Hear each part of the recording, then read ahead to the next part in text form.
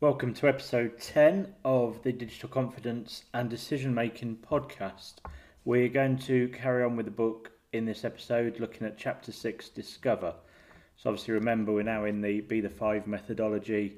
We've done Discuss, we're now moving on to Discover, which is the second phase. So crack on. What is Discover? You've now had as many conversations as you can. You have a good understanding of the issues and opportunities that staff and customers have fed back to you. You have discussed with your IT department about current technology, and now it is time to start looking at opportunities further afield. Discover is your opportunity to do some real-world research into solutions that you have unearthed during Discuss. Why Discover? The Discover stage is important as you are now building your knowledge of digital. You have that core understanding from Discuss, and you're going to need to turn that into a digital strategy in Decide. This step lets you discover what some of those solutions might look like. It is about improving your knowledge based on your own findings, which will help you to approve the best possible strategy for your business. You want the best outcome for your business, so you will need to know what is available. Your IT team will help, but you are the leader that is going to hold this together. You are going to solve problems you have discussed with technology that you have discovered. If you do not understand what the art of the possible could be, then how will you know if the strategy being delivered is right for you? This element is a time-consuming exercise and is also one that you will need to return to time and time again as technology and business models advance. It is going to be a lifelong journey for you. And before we get into the Discover case study, obviously an element of this is you searching, looking at new solutions, looking at the internet, Googling things, finding what's out there, what could work for you, what couldn't.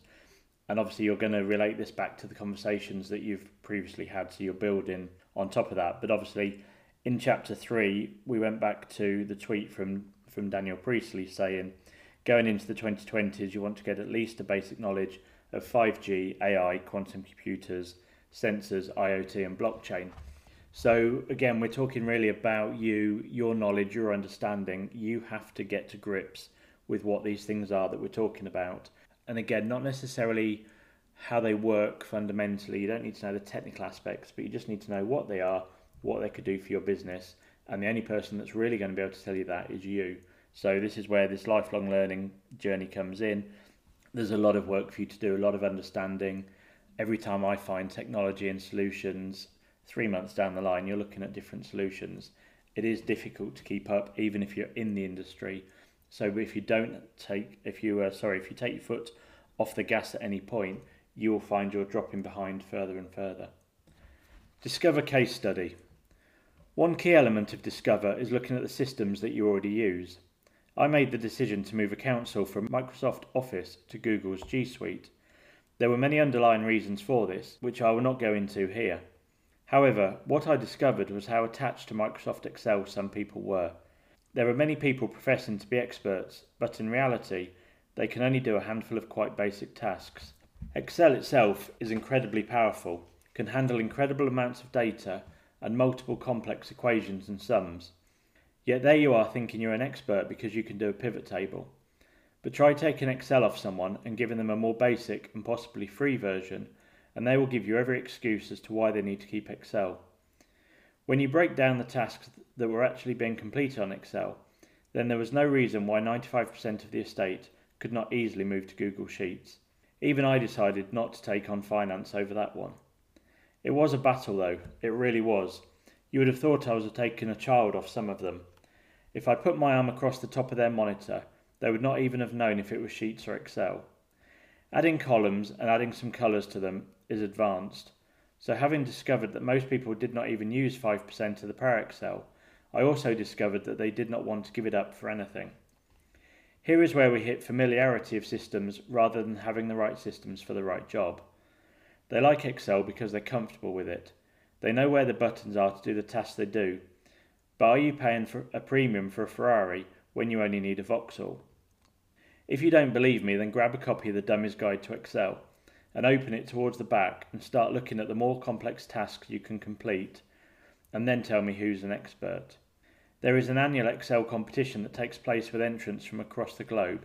These are the real experts. I had done my discovery on Excel and its use in the business. I had discovered alternatives that included an upgrade to Office 365, a number of free options as well as G Suite. I had decided that the best option for the council to deliver its long-term aims would be G Suite. It tied into our ecosystem better than anything else.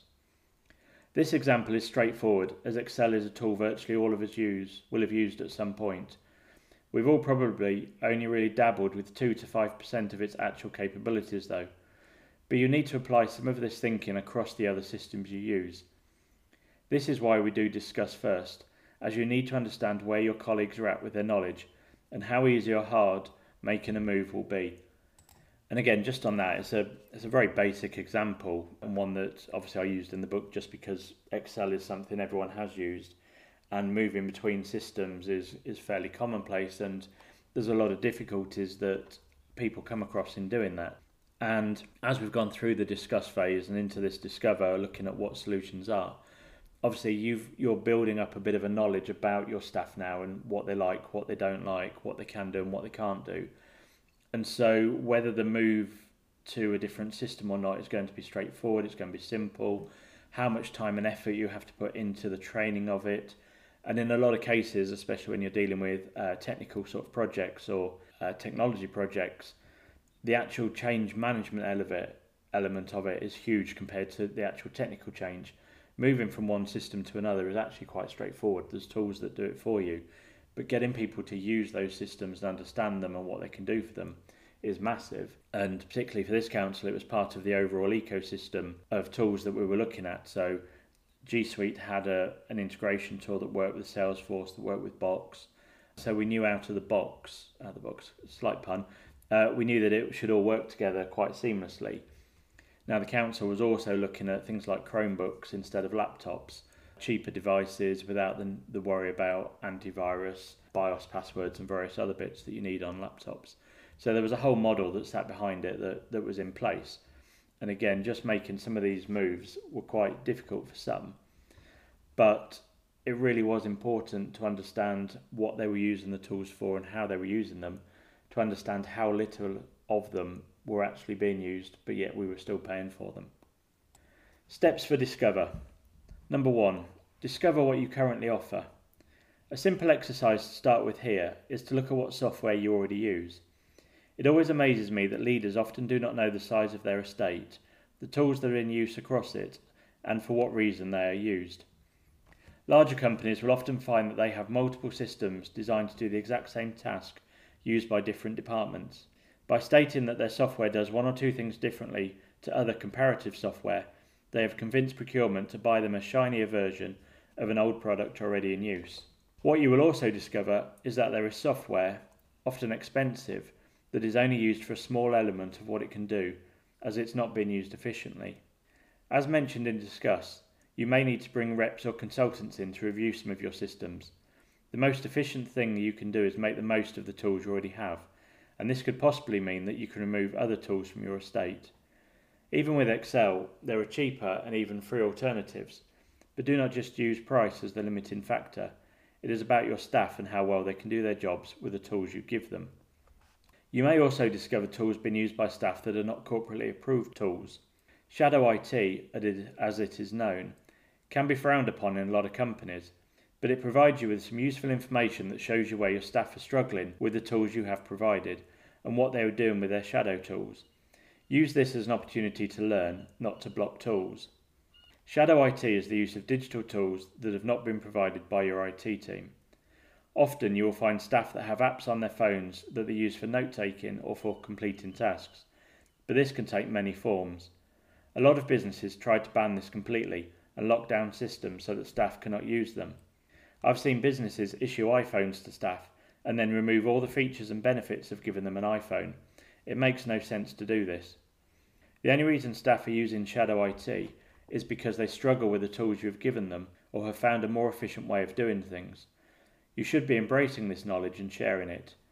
Ensure that IT can then evaluate the tools, and as long as there are no glaring security issues, allow them to be used. This is not a case of the computer says no. This is the computer says yes, unless there's a real issue. It is much easier to ban a tool than it is to do the necessary homework to discover how it is used and for what purposes. Discover which systems you already have, how they are used, and the skills that you need to develop and support them. And part of that, again, is looking at a lot of times you see people using applications as their main application. And then you talk to them and you go, okay, so how do you use this? And they go, oh, well, I put that all into a spreadsheet. And suddenly all of that data that should be in the application is sat separately in a spreadsheet, is not used for reporting or for kind of delivering their work role. So again, think about how not just the main tools are used, but are they actually having to add tools in and around it because the key tool or the core tool doesn't have the functionality they require, and find out why they have to do that. Number 2, discover what data you have and need. The next thing to discover is data. Data is going to be the lifeblood of your company going forwards. It is more important than the software in many ways. To give you an easy analogy, we'll start thinking about wine. Maybe now is the right time to pour yourself a glass. Chances are you've chosen a nice wine glass to pour your wine into. If you did not have a wine glass, then maybe you've used a cup or a mug, or if you're really desperate, a jam jar. The truth is, the vessel that the wine sits in is less important than the wine itself. The vessel can have an effect. It may make the wine seem nicer, it may give it more air, but ultimately the real taste comes down to the wine itself. When you start to discover your data, keep this analogy in mind. You will see lots of flashy software with all sorts of bells and whistles added. What is important though, is what data does it collect or hold, and what does it then allow you to do with the data? What information is it giving you? Does it help you keep the data clean, or is it going to cork your wine? Start with the data and what you need to achieve with it, and from there you can start to discover what software is available. And again, just quickly on that, obviously the data is the wine. So it's the data, the wine, the important thing. The vessel or the software that holds it, less important. Still plays a role, but it's less important than the wine or the data. The second data perspective to think about is then what data you already hold, why you hold it, and what you can do with it using your current systems. What could you do better? Can you reuse the data?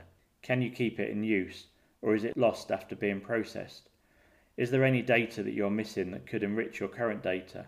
How do you think you could collect extra data? Go back to some of the discussions you've had with staff and customers. Could any of their frustrations be fixed by having better data?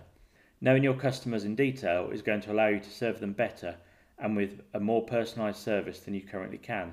I recently undertook a small survey with business owners on social listening. It was a simple survey of who uses it with a straight yes, no, and never heard of it as the answers. Despite being around for several years, the results were that approximately 65% had never heard of it. 30% had heard of it but did not use it, and only 5% were using it. If you've heard of it and decided it adds no value to your business to collect the data, then that's fine. But for 65% of business owners to not even be aware that it's a thing is appalling. It suggests a lack of understanding of digital and a lack of conversations with people who do. It even shows a lack of having someone that you can rely on to proactively come to you with suggestions for how it could help. And before you ask, if you're in the 65%, then no, I'm not going to tell you what it is either. Go and discover it for yourselves and the data it can give you. And again, remember, when we're talking about data, we're talking about the information that data gives us. So we're collecting the data to turn it into information that is valuable to your system. And obviously someone will pop up and shout at this point, what about GDPR? Absolutely, you have to remember that there are rules around the data you can hold, what you can do with it, and how you collect it. And again, if you're unsure as what you can do with it, then obviously do ask. There are professionals out there that can give you advice on that. Number 3, discover the wider market. We've looked at what software you already have and how you're using it. We've looked at what data you hold and how you could use it better. Now we're going to look a bit wider and discover what is happening both in your sector and in other sectors. You do not necessarily need to copy anyone, but you do need to be aware of what is happening outside of your business. 2 companies that failed to do this properly were Blockbuster and Kodak. Both companies had failed to see the speed at which their industry had started moving in a different direction and were then too slow to react when other companies were rapidly growing into their sectors. Although most leaders will be looking at other companies on a regular basis, how often is this done from a digital perspective? Looking at how they are serving their customers or becoming more efficient in what they do. Most of us use digital tools in our lives on an everyday basis. How often do you stop to think about the ones you use? What benefits do they give you as a customer? What benefits do you think the company that provides them gets? What frustrates you about them? What do you genuinely like? Do you have a list of these? If not, you can start now and create one. Keep it somewhere safe until we get to the next stage. Each time you use a service, make a note of what you like or did not like, how you felt as a customer, and how valued you were. Are you likely to go back to use the same service again? Or did it frustrate you? Did it take too long to buy something? Did you receive a follow-up to your complaint or comment? Keep track of these and compare the experience to how your customers feel. What did you discover from them during the discuss stage? Consider your industry sector, but also those of other sectors that you use. You'll be using this information in the next stage, so do as much research as possible into the market. Should a competitor come along and completely change the industry, then you're going to need to be flexible enough in systems and processes to adapt to meet the challenge. Maybe through looking at how you can deliver services more efficiently, you'll be the next Netflix, even if on a smaller scale, that does transform your industry. Constantly be thinking and challenge yourself on how this could help you deliver your services more efficiently. And again, throughout most of my career, I've always looked at kind of what's going on elsewhere. We looked at the airplane industry previously within this, we looked at the banking sector, you look at the hotel sector, things like booking.com, you can look at comparison websites. Things are constantly changing, evolving. Even today, you look at cars. Now, back in the day, Auto Trader came out as a paper magazine. You bought it once a week, you went through the listings. That went online, everyone shopped through Auto Trader. Garages started putting all their vehicles on it. And now we've got the new breed of things like Cinch and Cazoo and various other car companies offering a slightly different service based on obviously digital and websites and platforms. So although you think something's changed and been disrupted, it is a continuous process and it keeps changing. And it's not necessarily that you will follow that, but you can kind of take some of these ideas and think, okay, my industry is over here. What's going to happen? What is everyone else thinking? Where's it going? And similarly, like kind of I spoke about with Netflix and even with Cinch and these other guys, it's about how efficient a service it is for you as the end user, the customer. So Cinch makes it very easy. They deliver the car to you. They offer packages on top that do all your servicing and they really take care of it. For you as a buyer, it's a very efficient process. Netflix, we've already spoken about, more efficient than Blockbuster that wanted to keep the stores because of their late fees. Kodak invented the digital camera, didn't think it was going anywhere. Their main business was the paper and the services around it. And again, missed a massive opportunity within that market. And it really is something that you just need to keep an eye on. Look at Nokia from the phone side. They're still going, they're still doing stuff, but they didn't really see Apple with the iPhone and everyone else sneak up on them. And yet when I was in my 20s, Nokias were basically the de facto phone. Everyone had one. You're excited when the next model came out. Everybody upgraded to it. And think how far phones are from that. Even in the last sort of decade, they've come a million miles away from where they were. Number 4, discover the software you need. From here, we can start looking at software and software providers. It is useful to spend time really doing some research here. I see lots of companies that have systems that have been recommended to them by a friend as it works for their business, even if their business is completely different. With over 1,500 different solutions just for marketing out there, going on the system your friend uses might be completely the wrong solution for you. Similarly, with CRMs, there are hundreds out there. As I mentioned above, look at these systems from the perspective of what value they will add to the data that you hold or collect. Do not be impressed by how shiny and flashy they've made it look. Underneath that flashy exterior is just a collection of tables that hold data and place it in the right position on screen. Look at the system that treats your data best, not the one that looks the whizziest.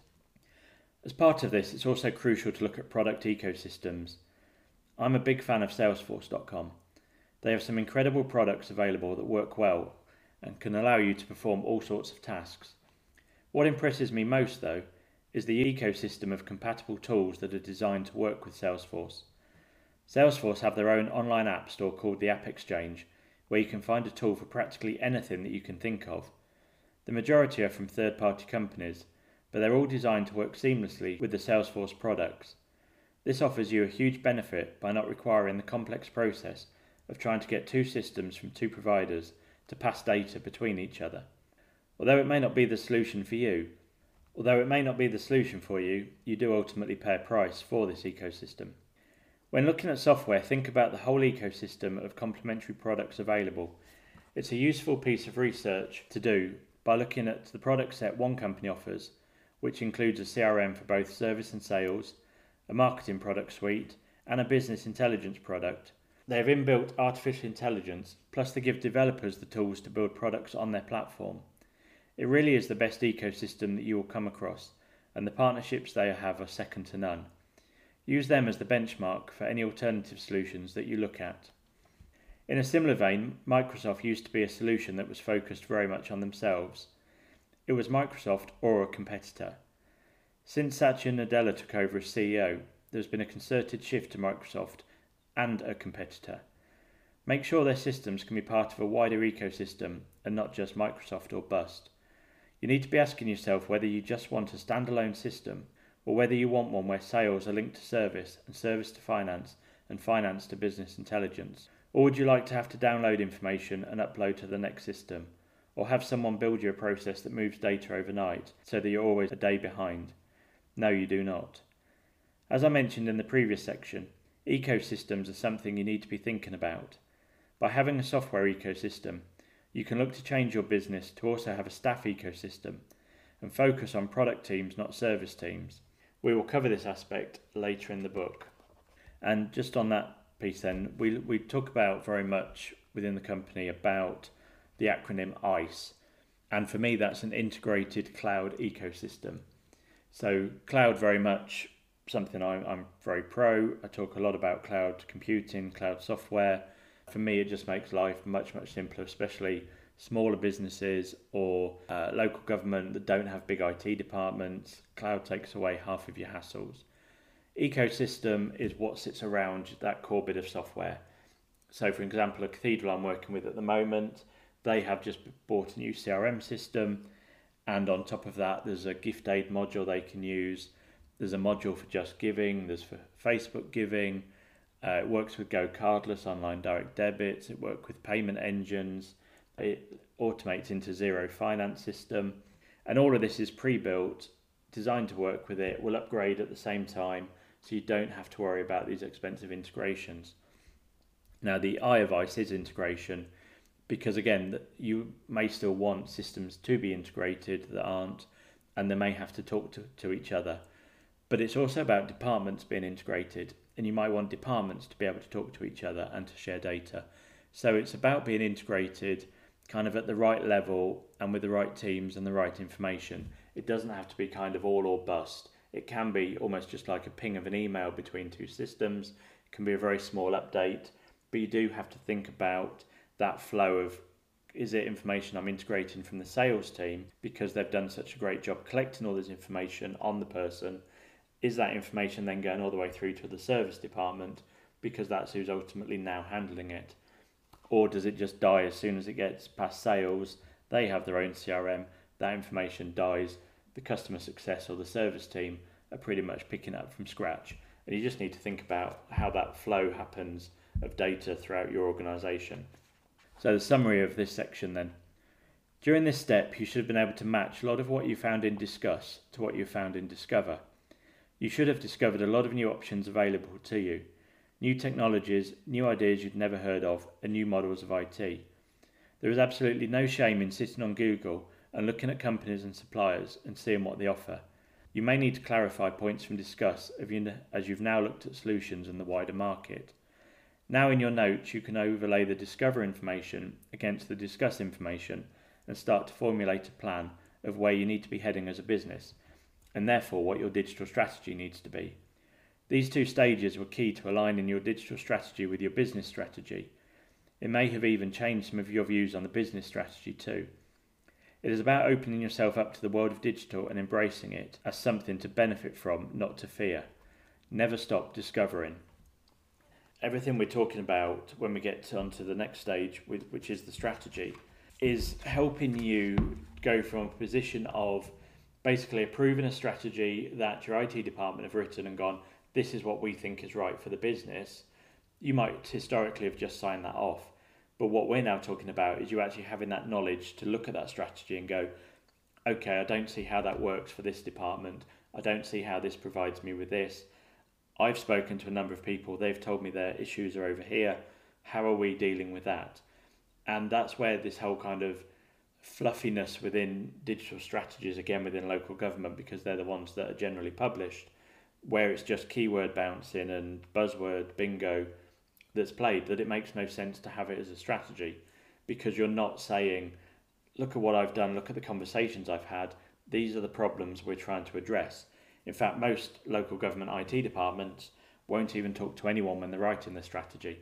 They'll go off and say, this is what we want to do as IT, this is the new technology that's coming, AI is coming, chatbots are coming, we'll do some cloud, we'll do some digital skills. It's meaningless because it's just words. It's not come from, we're doing X because we have spoken to this department, they need to achieve this, this is what's going in the strategy.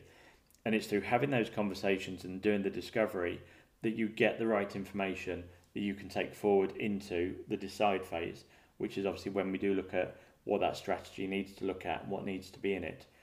So, as I mentioned, absolutely no shame in sitting on Google. A million times I've sat in meetings and Googled stuff on my phone while people are talking. Even if I've not understood an acronym someone's used, I look it up myself.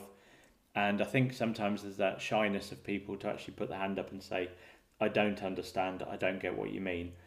Please don't be like that, because the whole industry, as I've said before many times, the whole industry is full of bullshit merchants, and half of them don't know what they're talking about anyway. So put your hand up, ask the questions, get them to explain it to you very, very slowly, very succinctly, and only then you can really get that knowledge to then look at that strategy, look at that plan and go, okay, this is right for our business and we're happy to proceed. And your staff will be happier because they will know they've been listened to, spoken to, and you're there to help them as a department, not to just run what IT think is right for you.